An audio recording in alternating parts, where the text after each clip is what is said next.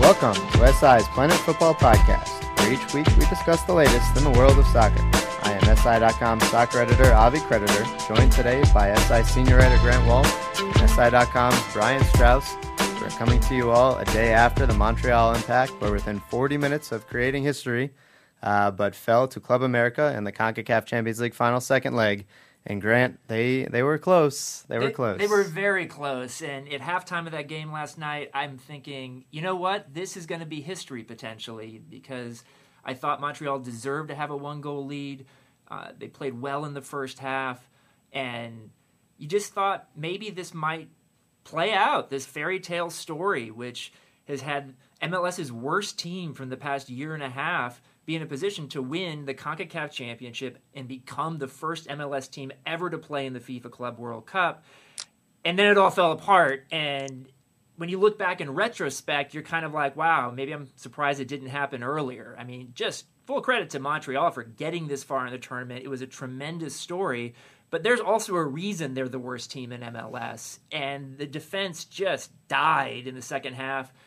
America with 3 goals in about 15 minutes put this thing out of reach very quickly and show that there's still a very big gap between teams with the payroll and quality and talent of Club America and teams with the payroll, quality, and talent of Montreal.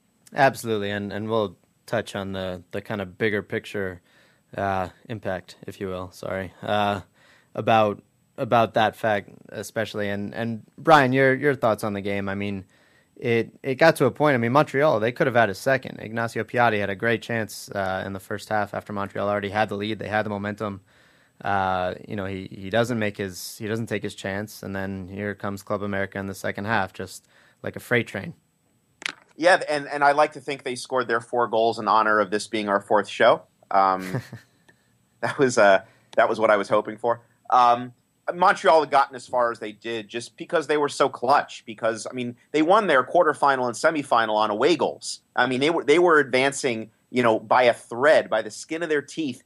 It was close, but it wasn't, like Grant said. I mean, they were 40 minutes away. But Montreal's also millions and millions of dollars away from competing with Club America. Montreal's in its 4th year of existence as a top-tier, soccer club. America's approaching 100.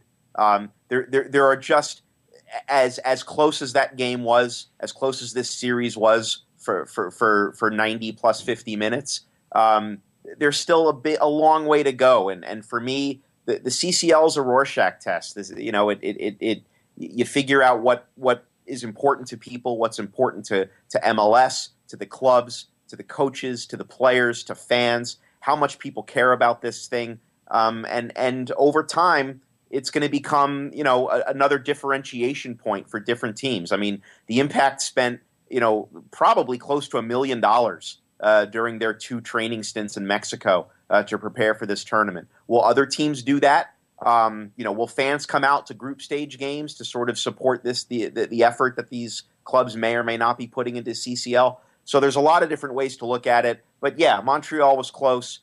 Their run was impressive and fun, and I hope people enjoyed it. I hope people don't fixate on the final result and realize how much fun this was over the last 2 months and 5 games. But America was clearly the better team. America outshot Montreal 49-14 over the 2 games. I mean, those are U.S. World Cup margins, I mean, they were clearly the better team, and it took a while for that cream to rise, but it was inevitable, and it did in the second half.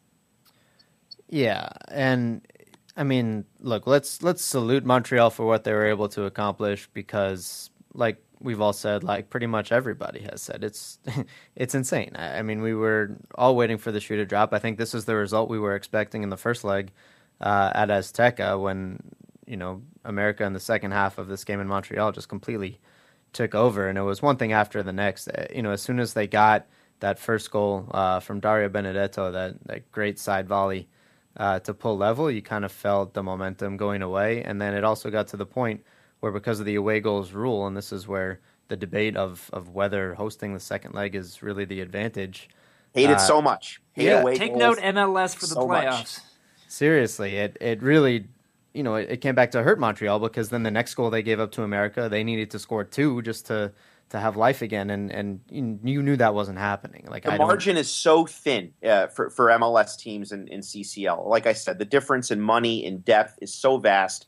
Everything has to go right. And when you're the Impact, and and as Grant said, you're already sort of a bottom feeder, right? And you've already sort of just willed your way to this point with an almost impossible sort of series of clutch plays and little defining moments. You know, to lose Justin Mapp, to lose Cameron Porter, to lose Evan Bush, and then to lose your two right backs, have to move Nigel Reo-Coker back to right back where he struggled. That breaks up the two-man sort of defensive block in midfield that had been working so well as well. So a team like Montreal, an MLS team that's already thin compared to its Mexican opposition, you're not going to be able to absorb that many blows and still compete. Every single thing has to go right at this point for an MLS team to win CCL, and too many things went wrong for the Impact. And I will say this, that I know hindsight's 20/20, but I do wish that Frank Klopas had been a little less conservative to start the second half. It was almost as if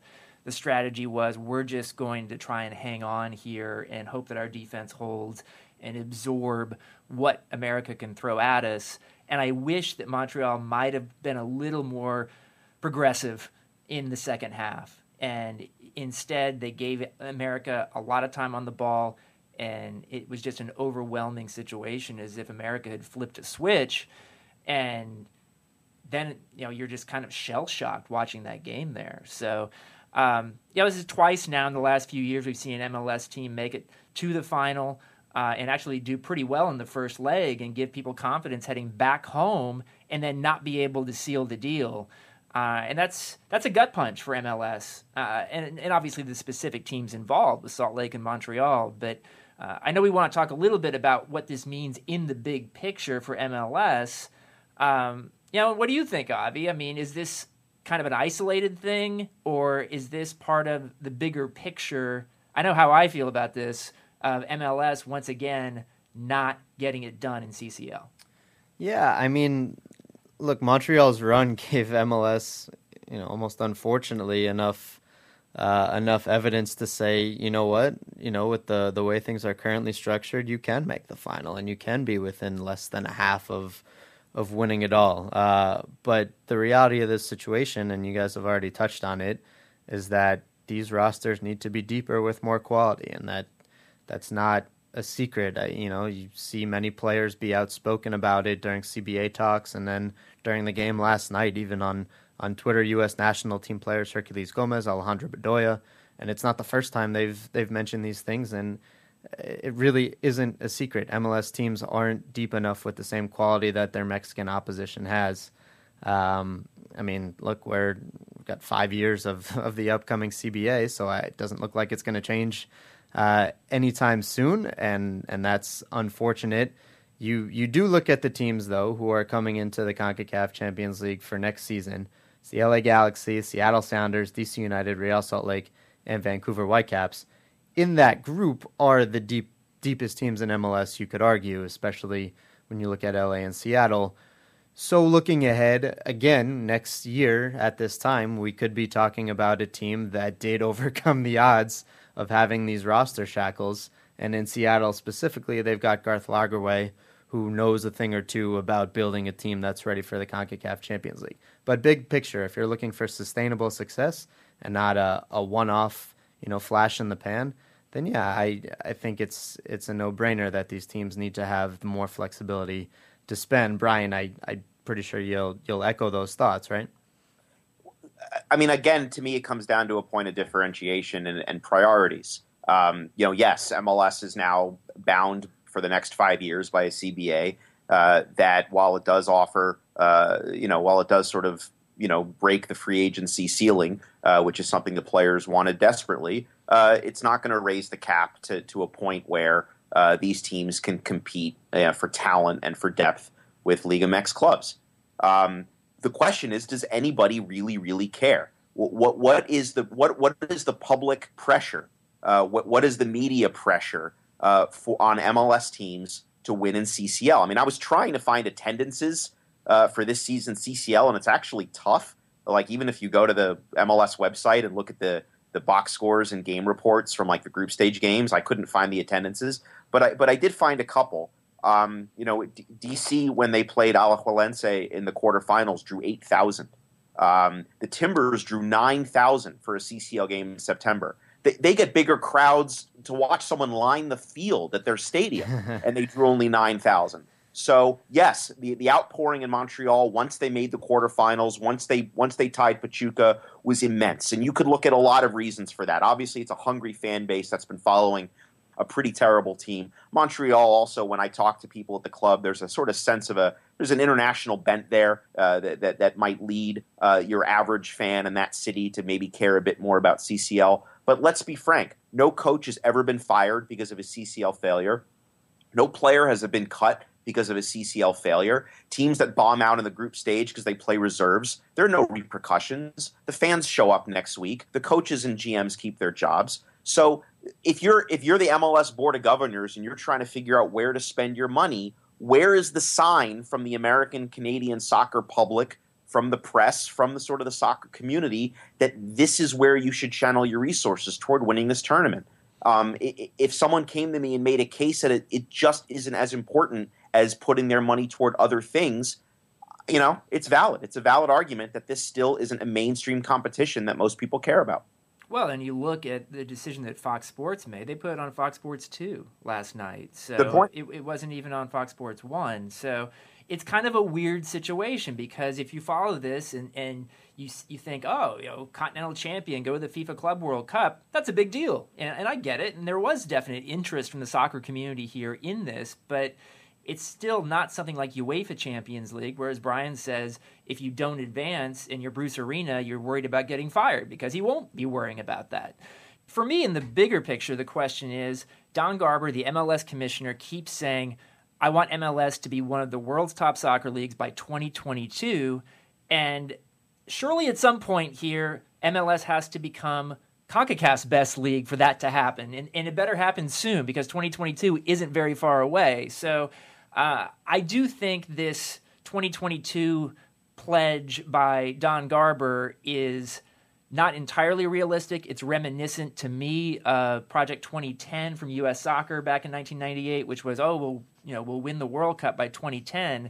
It's something to try and galvanize sponsor interest, get funding for the league, TV interest. This is like a moon landing thing, with the exception that, unlike the moon landing, if we get to 22 and MLS isn't one of the world's top leagues, then what's going to happen? Not much. I mean, U.S. Soccer didn't win the World Cup in 2010, and not much happened, but they got the funding from Nike that they wanted and have gotten ever since. I also look right now at a question that I asked MLS recently, which was, given that Garber wants to be one of the world's top soccer leagues by 22, and that we know today the salary cap is going to be $4.2 million per team in 2019, just 3 years before that, how are they going to get there? And MLS tried to argue, well, we're going to have more designated players, and by that time we'll have invested a lot more in youth development, and we'll be producing really a bigger group of very talented young players from our homegrown ranks. And that's great to have that ambition, but I just don't necessarily see how that's going to work.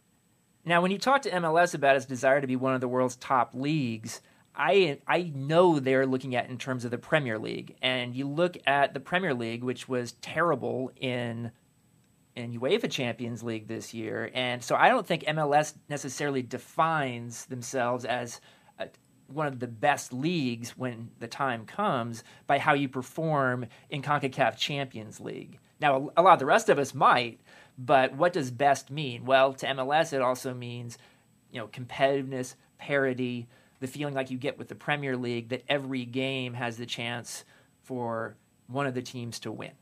If Montreal had won last night, it would have been a fantastic story and a great show, and I'm sure it would have made the diehards, the people, either people like us or really avid fans, excited, and it would have been a memorable occasion. But would it have impacted TV ratings this summer? Would it have made any difference with the number of people who tune into ESPN or Fox for your average, Sunday MLS match? Would it have changed attendances around the league? Would it have boosted sponsorship around the league? I think it certainly would help a little bit of credibility. It certainly wouldn't hurt. But I agree with Grant. I think there's a lot more to what the Board of Governors imagines MLS being in 2022 that can be accomplished. That winning CCL is not going to accomplish a lot of those things. Now, if they win it routinely, if they're going to the FIFA Club World Cup, if they're going toe-to-toe with South American and European teams and maybe winning some of those games, that changes the calculus. But MLS is really far away from that, as we've seen. I mean, the amount of money spent on these rosters, the timing of the CCL, if it's something really, really important to MLS, why aren't U.S. Soccer and MLS bidding to host the FIFA Club World Cup? Bring that tournament to U.S. shores, show American fans what it's about, bring a bit of the excitement here, get an opportunity as the host country to see how your teams would do in those matches.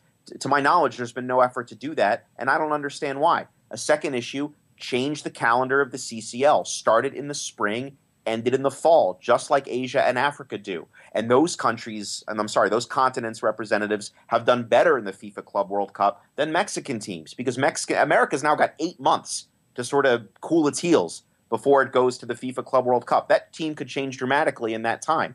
If you start the knockout stages in the fall when everyone's in season, MLS teams will have a better chance to compete, and the Mexican teams, if they win, will have a better shot at the Club World Cup. So these are things that U.S. Soccer and MLS could do right now, or at least things they could try to start doing right now to demonstrate a commitment to this tournament, to demonstrate that international competition matters, and to try to sort of bring a bit of that excitement to fans, to media, so that maybe they start to put more pressure on these teams to do better as well. But I don't see that stuff happening.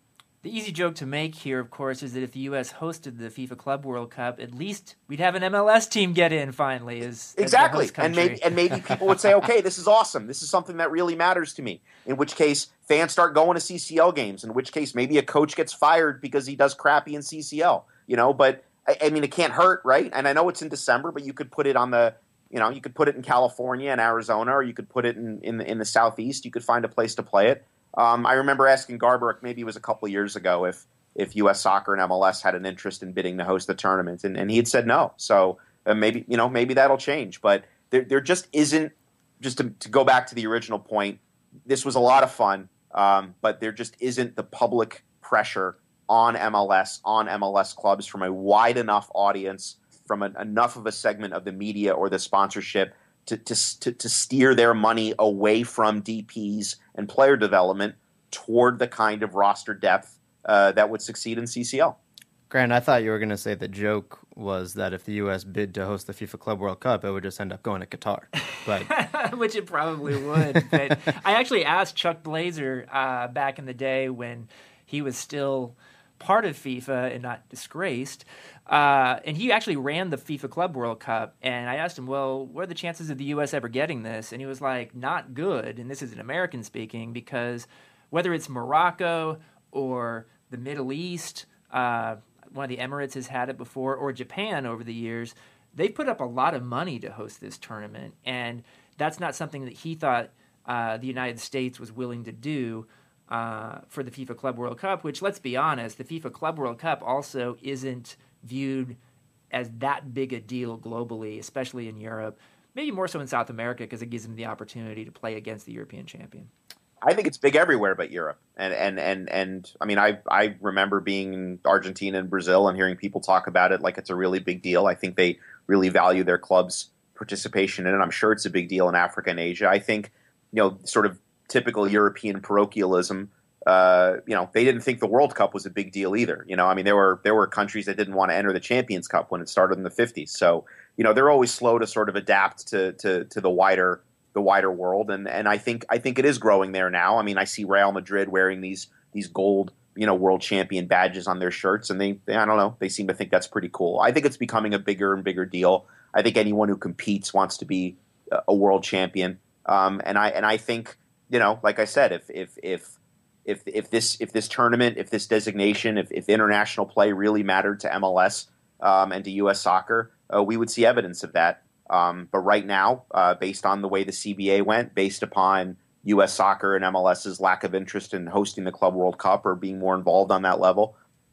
It's just not a priority right now. TV ratings are a priority. Expansion's a priority. DPs are a priority. Player development's a priority. There are just a lot more things they care about than this. Well, hey guys, there is going to be U.S. soccer representation at the Club World Cup. Ventura Alvarado, congratulations, will be headed there with Club America, assuming he is with Club America come December. So that's something to hang their hat on. I do wonder one thing, and I wonder this throughout, and this is no slight to Montreal at all. Again, we are all in awe of what they were able to accomplish with the limitations and with the injuries and with the obstacles.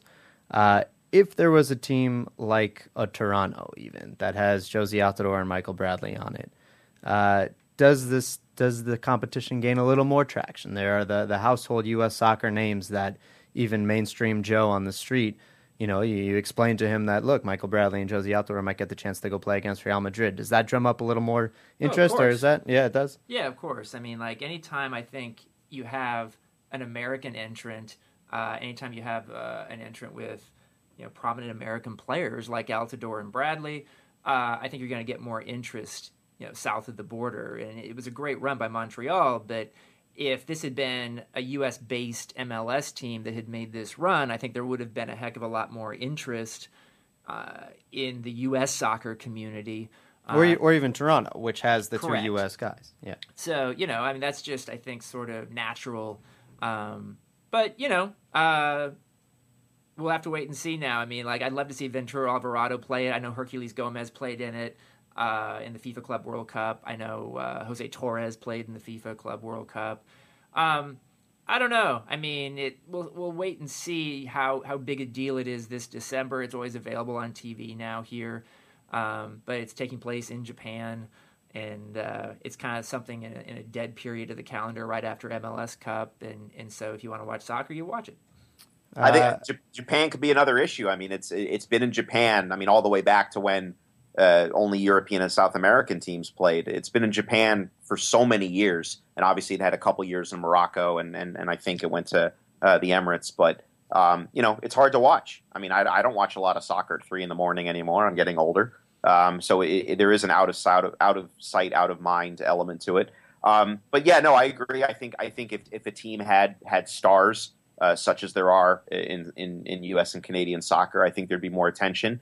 But look, that just makes what Montreal did all the more impressive. I mean, their best players last night were Ignacio Piatti and Dilly Duca, who are hardly household names. I mean, Piatti won the Libertadores with San Lorenzo, but he's new to MLS, and he wasn't a big name down there. And Dilly Duca is sort of a journeyman guy who sort of found his niche in Montreal. So this was a team that lacked big name stars, but still managed to go as far as they did. And look, Seattle's and the LAs and the Torontos of the world, if they want to put the same investment and priority towards CCL, maybe it'll make a difference. But so far, Joey Saputo has been the only guy who's been willing to ante up to really go far in this tournament. And I suppose they were rewarded with a silver medal. It's still a great accomplishment. And don't forget Jovan Kirovski. As far as I know, the only American man to be a senior world champion in soccer. He was a substitute for the Borussia Dortmund team that won the what was then the Club World Cup, the Intercontinental Cup in the 90s. There you go. The more you know fact of the day, brought to you by Brian Strauss. Let's circle back to Michael Bradley's Soccer on TV, kind of tied all together. Grant, you were down in Orlando, Toronto FC, Orlando City. You were working the sideline for Fox Sports 1 that night. Got a chance to talk to Michael a little bit, and you wrote a piece on that on Planet Football. I guess first off, your take on what he had to say about Toronto FC and the project there, and then I want to hear about your sideline experience because it gives you a little bit of a different perspective of the game, and I think it'd be interesting to hear about that. Sure. Michael Bradley has always been a very intense guy, a very good player, probably the best player of his generation for the U.S., a guy you want to have in the foxhole next to you if you're a player. But by moving to Toronto, this was somewhat of a controversial move when you go back 15 months. A guy who was playing for Roma, not necessarily starting for Roma, but a team that certainly had aspirations to get to Champions League, will be getting in Champions League in Europe very soon. And Michael Bradley decided in the prime of his career to come back to MLS to join Toronto for a huge contract, a 6-year deal.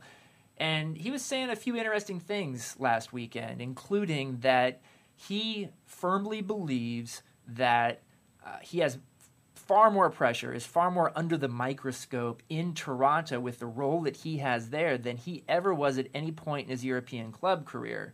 That he's also in Toronto, where this team is treated like a major league team with major league pressure by a media and a public that takes Toronto FC very seriously and looks at how much money they spent over the years and knows they haven't ever made it to the MLS playoffs. So I found that interesting.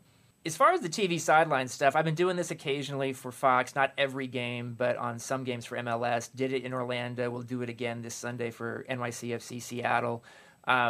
It's a totally different perspective for me because over the years, if I'm just writing about a game, I'm sitting up in the press box. Whereas if I'm doing TV sideline, I am literally at the 50-yard line on the field. Don't have a great view of like tactics and stuff, but am closer to the action than I have ever been in my life, and that is totally different.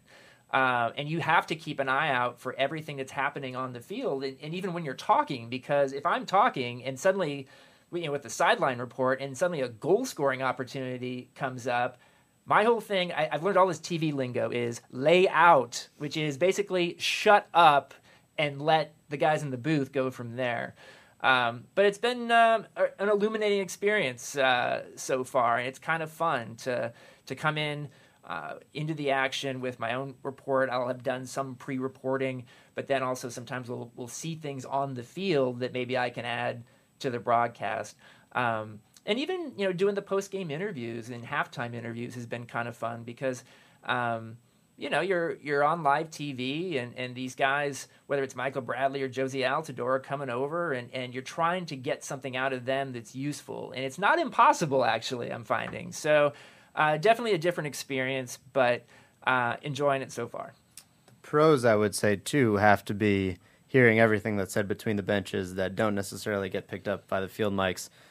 More specifically, the expletives. If you do a DC United game, I cannot wait to hear the report. The off-the-record report, of course, of what comes out of Ben Olsen's mouth. Another pro or con, depending on how you look at it, the fans chanting Mr. Clean at you. I saw that on the Instagram feed. I thought that was hilarious. It could be different. They could have been chanting Michael Bradley at you. You got the whole doppelganger thing going on, like you were talking about before. But that's cool, and yeah, unique perspective for sure. You guys have all brought a unique perspective to the podcast yet again. I think that's going to wrap it up for us, and unfortunately, much like Montreal's CONCACAF Champions League was wrapped up for them by Club America on Wednesday night. So thanks again for listening, everybody. We'll be coming back at you next week. Obviously, UEFA Champions League will be taking over with the semifinals getting kicked off. And then, you know what? We are about a month away from the Women's World Cup. The Gold Cup coming right up after that. Got a busy summer ahead. So for Grant Wall, Brian Strauss, I am Avi Creditor. Thanks for listening. See you later.